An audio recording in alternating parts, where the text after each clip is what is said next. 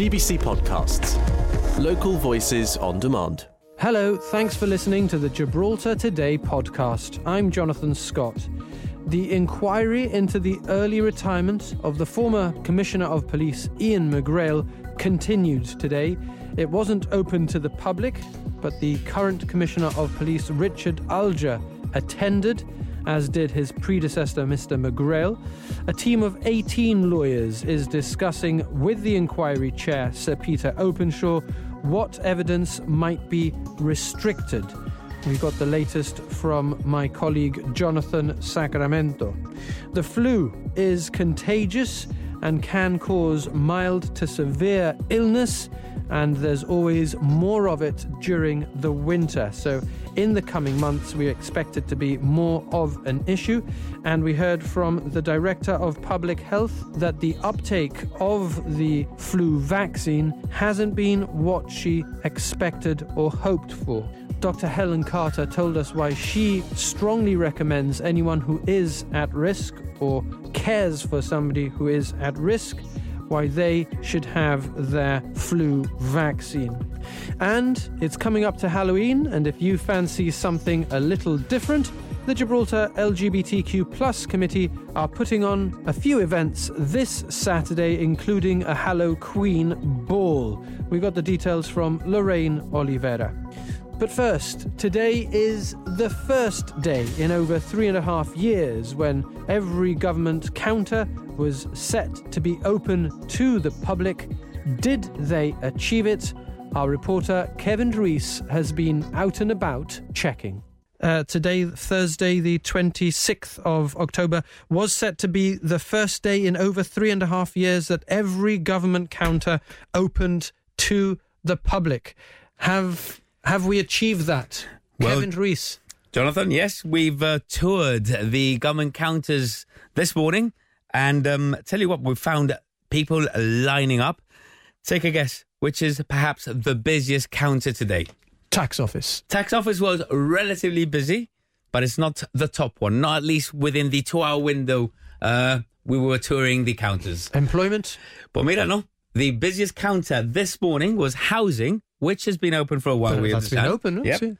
But still, it was the busiest. Yeah. And also, the civil service registration, which is the ID and passport office. That's always busy, yeah. Yep. But importantly, tax one, important for many people, and people were queuing there this morning, many preferring the face-to-face interaction. Of course, that's the reply that's the answer most people we talked to were giving us.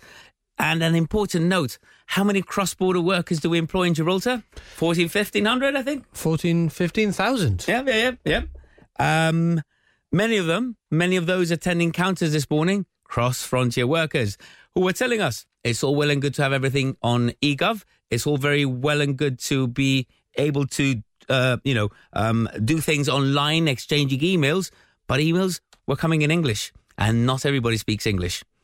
Yeah, I've done quite a few translations for cross-border workers, and we've been stuck literally sometimes because the counters weren't open, especially income tax and the employment. I think it's important for the older generation in particular.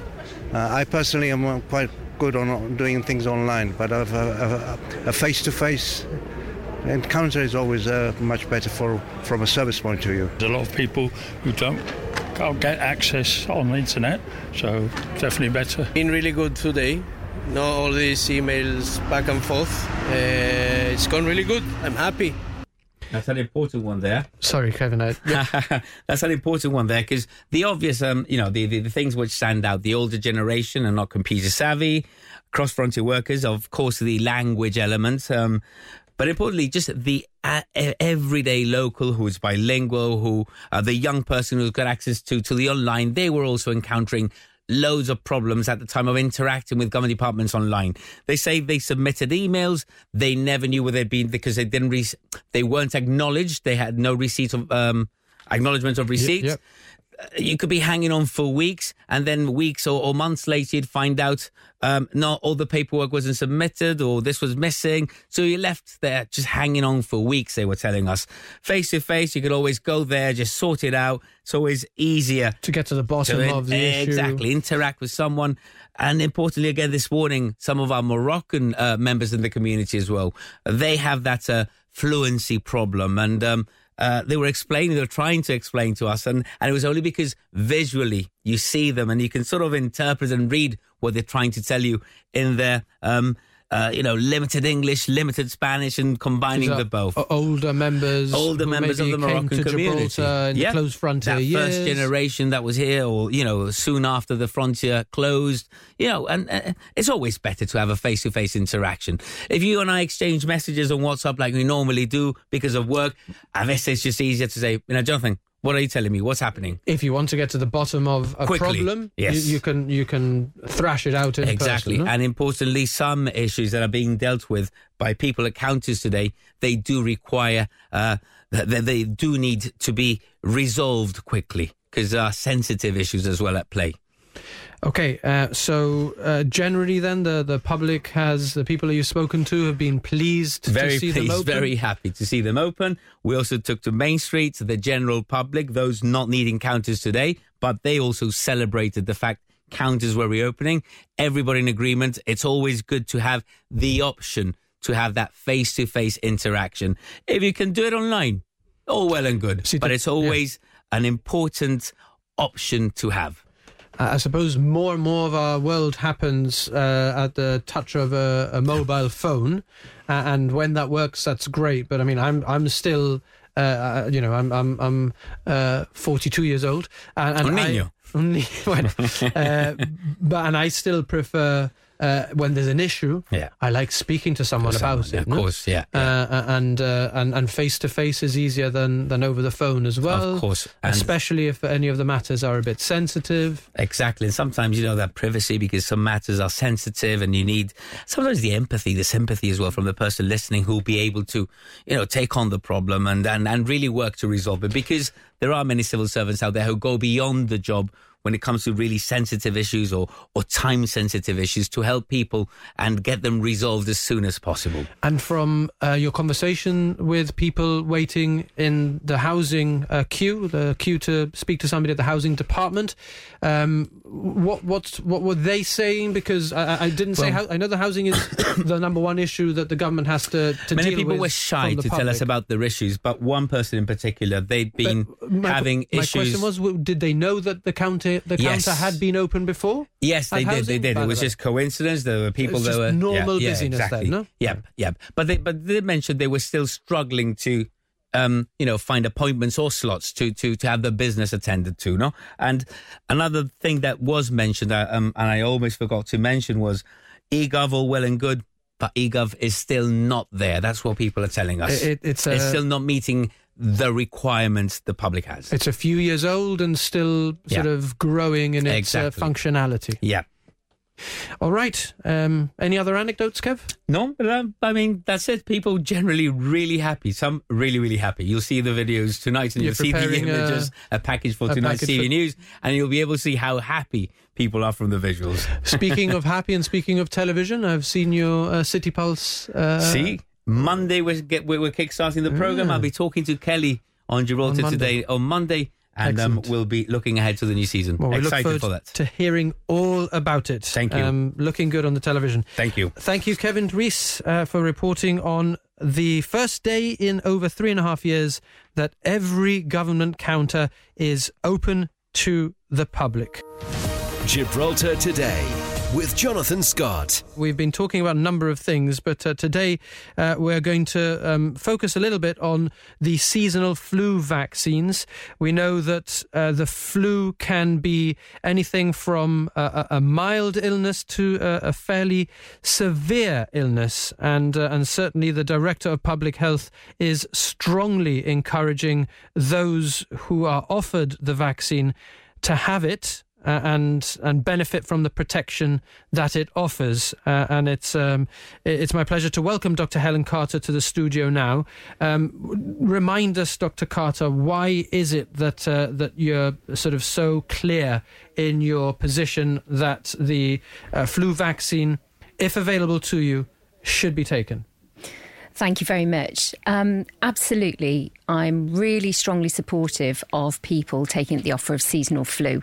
We know flu comes around every year, and indeed this time last year we saw a steep increase in the number of flu cases last November. That had impacts on hospital activity. It had people being admitted to hospital as a result of flu. What the flu vaccine does is reduce the severity of illness for flu. And that's why I'm really, really encouraging everybody who's over the age of 50 or has a long-term health condition to take up the offer of the flu vaccine. We also have the children's intranasal flu vaccine programme, and that's because we try and reduce the amount of flu circulating in the community to protect the elderly. I'm worried at the moment that uptake has been quite low, and this is why we're offering walk-in sessions at the GHA. So you can walk in, you don't have to have an appointment. If you're in one of those at-risk groups, you can walk in an evening from 5 till 7:30 and we'll give you a vaccine. And we are bringing the vaccines to the public. We're going to have the ambulance there giving vaccines on Saturday morning in Casemate Square. OK, so let's unpack. There's quite a lot in that answer. At-risk groups, remind us who are at-risk people. Basically, if you have any long-term health conditions, so if you have a long-term lung problem, heart problem, kidney problem, if you're on dialysis, if you've had treatment for cancer, it's a very broad definition. We're also offering the vaccine to people who have very close contact with people who have long-term health conditions. So if you have a parent or a grandparent who has a long-term health condition and you have significant contact, you can have one too. Given that, would somebody who cares for an older parent, even if that older parent is generally in good health, just by virtue of the parent's age, would you be offering it to the carer as well? Not necessarily. It depends on if it's somebody who's in their 60s, 70, really healthy, probably not. But if they've, most people by the time they get to 70 or 80, you've normally got some type of health condition, whether it's high blood pressure, whether you've had heart problems, lung problems. Normally by that age you've developed something that would absolutely meet that criteria for if you have close contact and look after them, protect yourself and protect them. And we are living longer than ever before. But the sort of longevity does sometimes come with some scars and some issues. Indeed. But that's the beauty of modern healthcare. We are able to keep people healthier for longer by diagnosing heart problems, lung problems and treating them. OK, and you said then that there's a walk-in service at the primary care centre? At the primary care centre, every evening from 5 o'clock till 7:30, you can just walk in and we'll give you your flu vaccine. And this Saturday between, I think it's 10 till 2 o'clock, we'll be offering vaccines down at Casemates Square. Again, you don't need to have an appointment. You can just turn up. And in respect of children, you've worked with the schools. Is it lower primary exclusively or upper primary as well? So we're starting with the lower primaries, and this year we've tried electronic consent forms for the first time. But if you change your mind and you've said no and now you want to change your mind, you can go back in on that consent form and reconsent for your child to be vaccinated, or you can call the Children's Health Centre if you miss that slot when the nurses are coming to school to vaccinate. What we'll do then is go up through the older age groups until we've used up all the vaccines. So we're starting off with the younger children and moving through age groups. And let's talk about what the vaccination process entails. So for children, no needles? Correct. Children, it's an intranasal vaccine, so it's a squirt up the nose. But for adults, it's what we call the quadrivalent vaccine. It contains 4 different types of inactivated flu. And it's really important people understand you can't get flu from the flu vaccine. What you might well feel, though, is your body recognising you've come into contact with that virus before. So you might feel flu-like. A bit heavy. Exactly. A bit of headache, aches and pains. What I do when I have my flu vaccine is I have a pint of water on my bedside table, 2 paracetamol, 2 ibuprofen, have those before I go to bed and have some more if I wake up during the night. OK, so just to keep the sort of pain at bay. Yeah. And you touched upon it earlier, but just to make it abundantly clear then, by not coming into contact with the flu vaccine, you're not going to get ill, but you are going to prevent in the event that you were to subsequently get the virus. So let's take it one step at a time. Let's say you take the vaccine, you might feel a little unwell for a day or a couple of days, but then you're not sort of immune to getting the flu. But were you to get it, it would be much more mild than if you weren't protected by the vaccine. That's right. It takes about 2 weeks for your antibodies to properly develop after you've had a vaccine. So there's always the potential that, unfortunately, you can be exposed to flu in that time period where your body hasn't had enough time to create the antibodies. With the flu vaccine, we're trying to make an estimate and a best informed decision about what strains are going to be circulating each winter. The flu vaccine may not stop you getting flu, but what it does is it tends to prevent hospitalisations, and sadly each year we do see people die from flu, and that's what the vaccine is there for. It prevents the severe consequences of disease. Okay, and you said that there has been a low intake or uptake, I'm not sure what the proper terminology is. The response from the public has not been as receptive as you would have liked, not as many people having the vaccine as you would have liked. Have you got any theories as to why that is? Yes, the feedback we've had was when we launched the programme, we were in the midst of a general election, and I think a lot of that messaging then got lost, understandably, as a result of coverage and interest in the election. That's why we're doing a real push on it now. I had a look earlier in the week, and we've had 1,600 or so adults take up the vaccine. That's very low compared to where we're normally at. What are you hoping for? About 6,000. Oh, wow. So we are quite a way off yet. So that's why I'm doing a real push now to try and get people, if you are eligible, please take up the offer. And do you think that there's also, we've seen globally the growth of an anti-vax movement, in the US in particular, with some very prominent people there getting a lot of attention for their scientifically unfounded views and very controversial views. Do you sense that that's also sort of entering the public discourse here? Have you had conversations with people who hold these views, and do you think that those views are gaining traction? I think we've always had an anti-vaccine community globally. I have spoken to them here, and we've had a very reasonable conversation around their beliefs and their views and mine.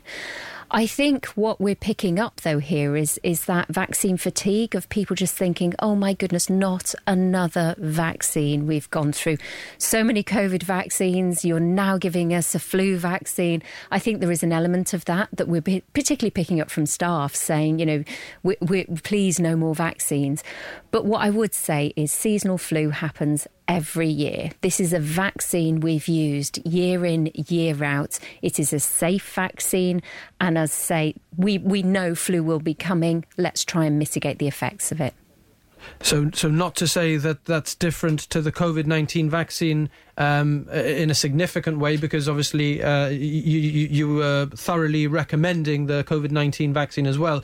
But the circumstances in which that was prepared, it was a more speedy process, and there were concerns about that. And what you're saying is, even if you had the concerns about that, if you can park them, this is different because we know what the flu is. We've been doing the flu vaccine for many years. You shouldn't have concerns about the safety of this vaccine at all.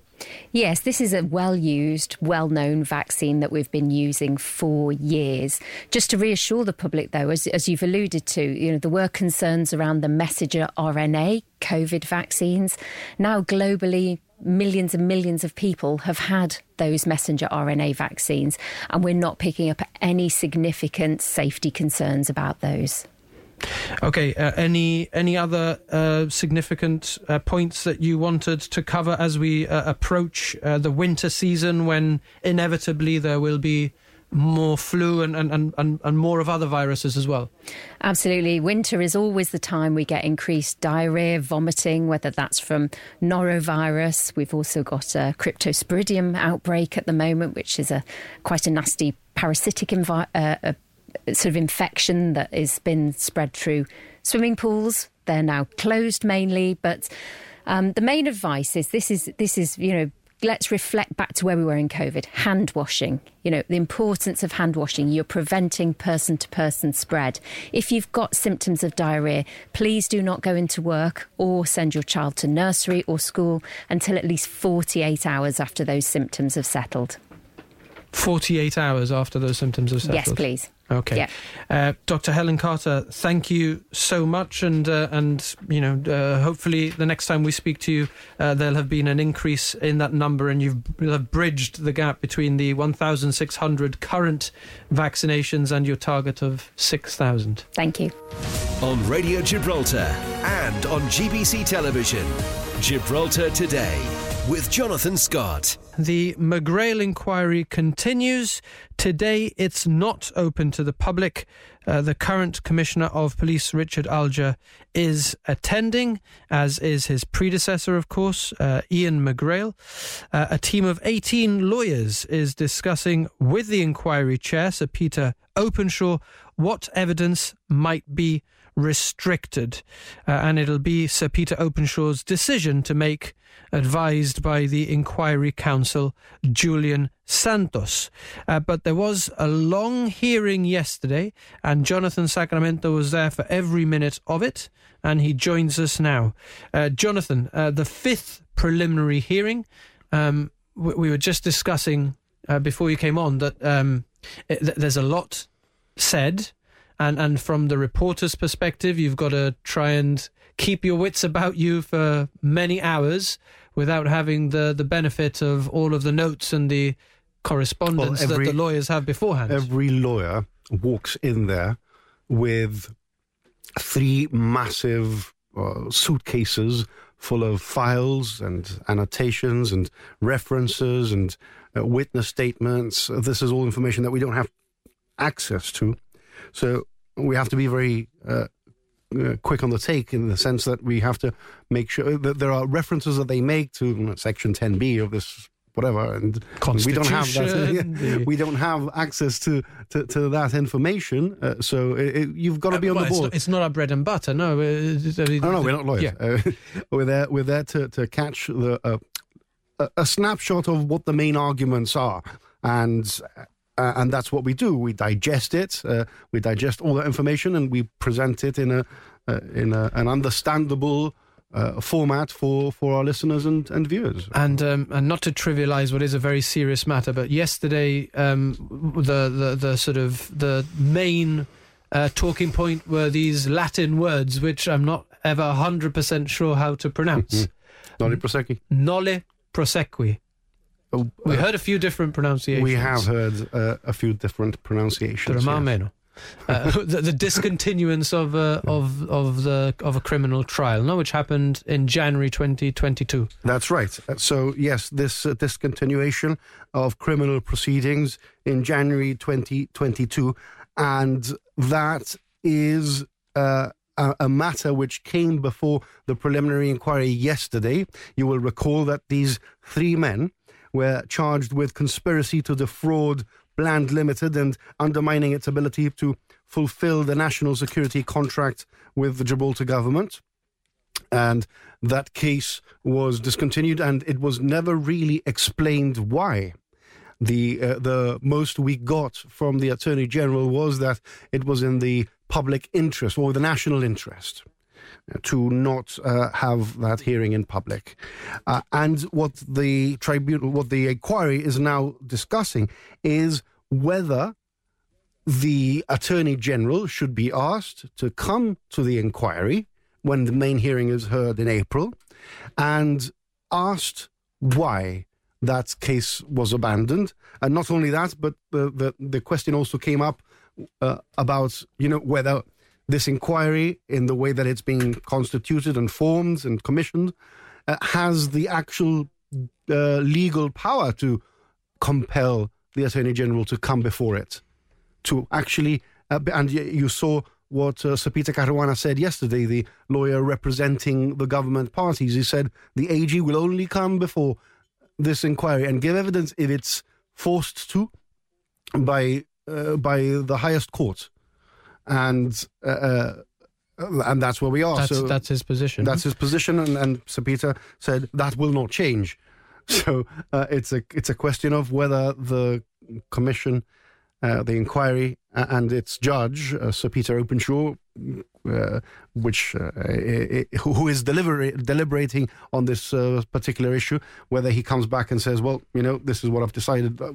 We still have to await that ruling. Okay, I've just, before I ask you a follow-up question, Jonathan, we are having some technical issues, so anyone tuned in on GBC television, I think, can't see us, but they can still hear us.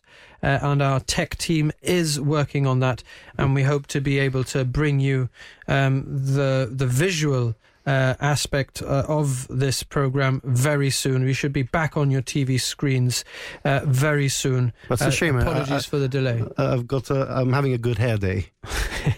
You have a lot of good hair days nowadays, Jonathan. So, good for you. But going back to the McGrail inquiry,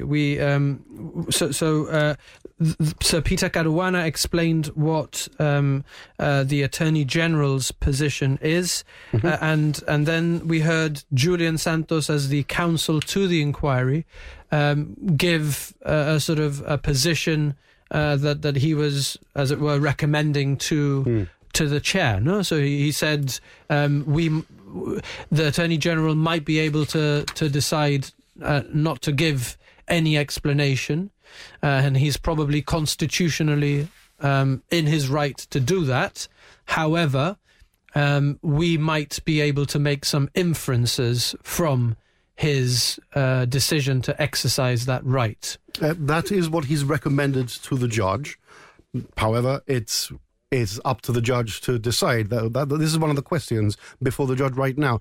If the Attorney General decides not to come before the inquiry and give evidence and answer questions, then am I entitled to draw an inference from the fact that he hasn't attended? And again, that's a matter for the judge to decide whether he has that power to do so. Really interesting. Lots of big files, lots of laptops and iPads. Yes, stenographers and in this case as well, video links to London to some of the counsel who weren't able to attend in person. It's very difficult to get 18 lawyers together. These are busy people with heavy diaries, so it's very difficult to get everyone together. That's why one of the reasons why this inquiry is taking so long, because it's very difficult to get everyone around the table. And in fact, the original date for the inquiry was supposed to be February. That was when the main hearing was supposed to take place. They've pushed it forward to April. They've pushed it back to April because, bear in mind, they not only need to get all the lawyers around the table, they have to get all the witnesses as well to make sure that they have 4 weeks free to be able to come in and give evidence, oral evidence. Wow.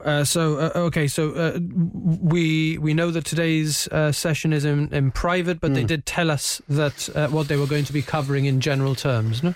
Yes, it's a matter of agreeing. Well, they did say that they don't want to rehearse the main inquiry itself. They just want to sort of like agree on which areas they are going to redact for whatever reason. I mean, again, we're not privy to all the discussions, but this is a matter of discussing which evidence is going to be presented before the inquiry and which isn't.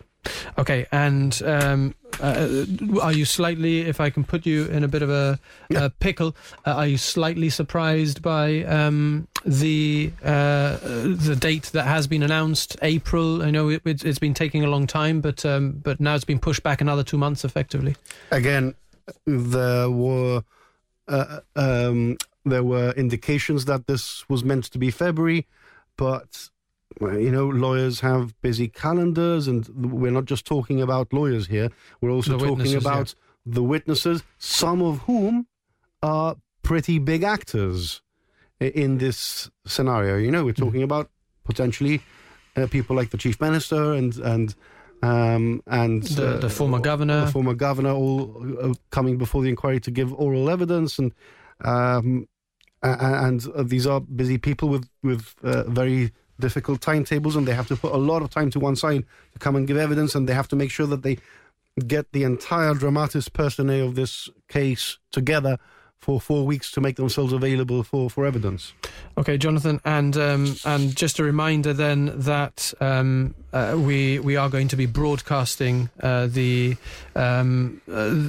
main hearing of the inquiry on GBC Television and Radio Gibraltar. That's right. It'll be live on GBC Television and Radio Gibraltar, and this was a submission made by GBC to the judge, Sir Peter Openshaw himself, suggesting that this is a matter of such public interest that we should be allowed to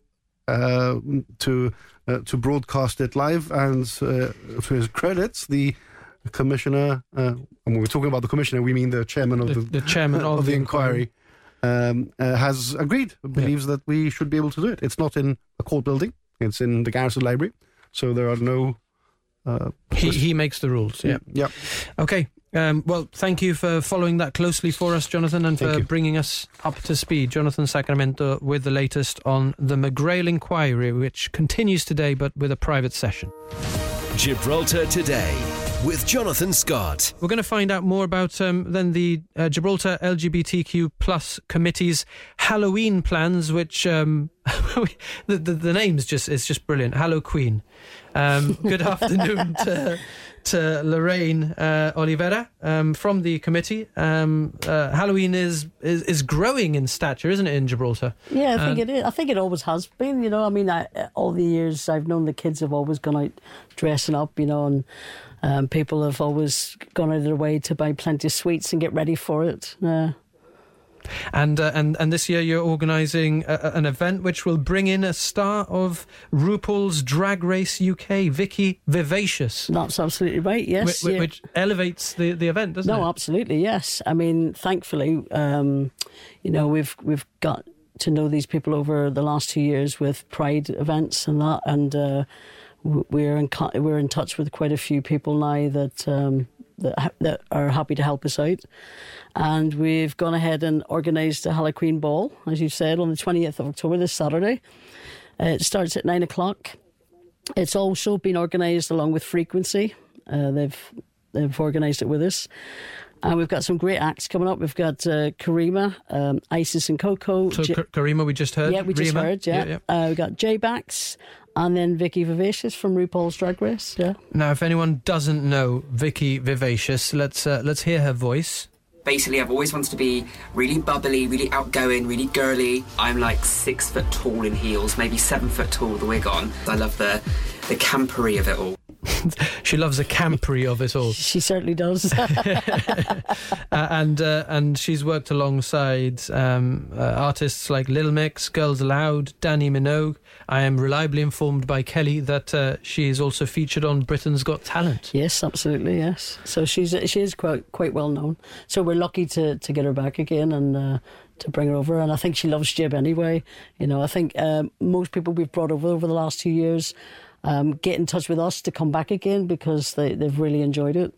Yeah, well, one of our listeners, Phil, says that he's a massive RuPaul fan and thinks that Vicky is a front runner on the show, and he is really excited to see her perform on Saturday, so that's nice. Oh, excellent. Good. I'm pleased.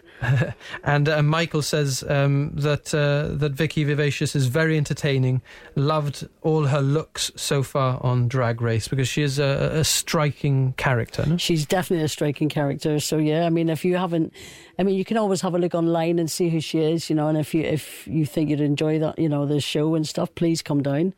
I mean, like I said, it's at 9 o'clock at Boyd's.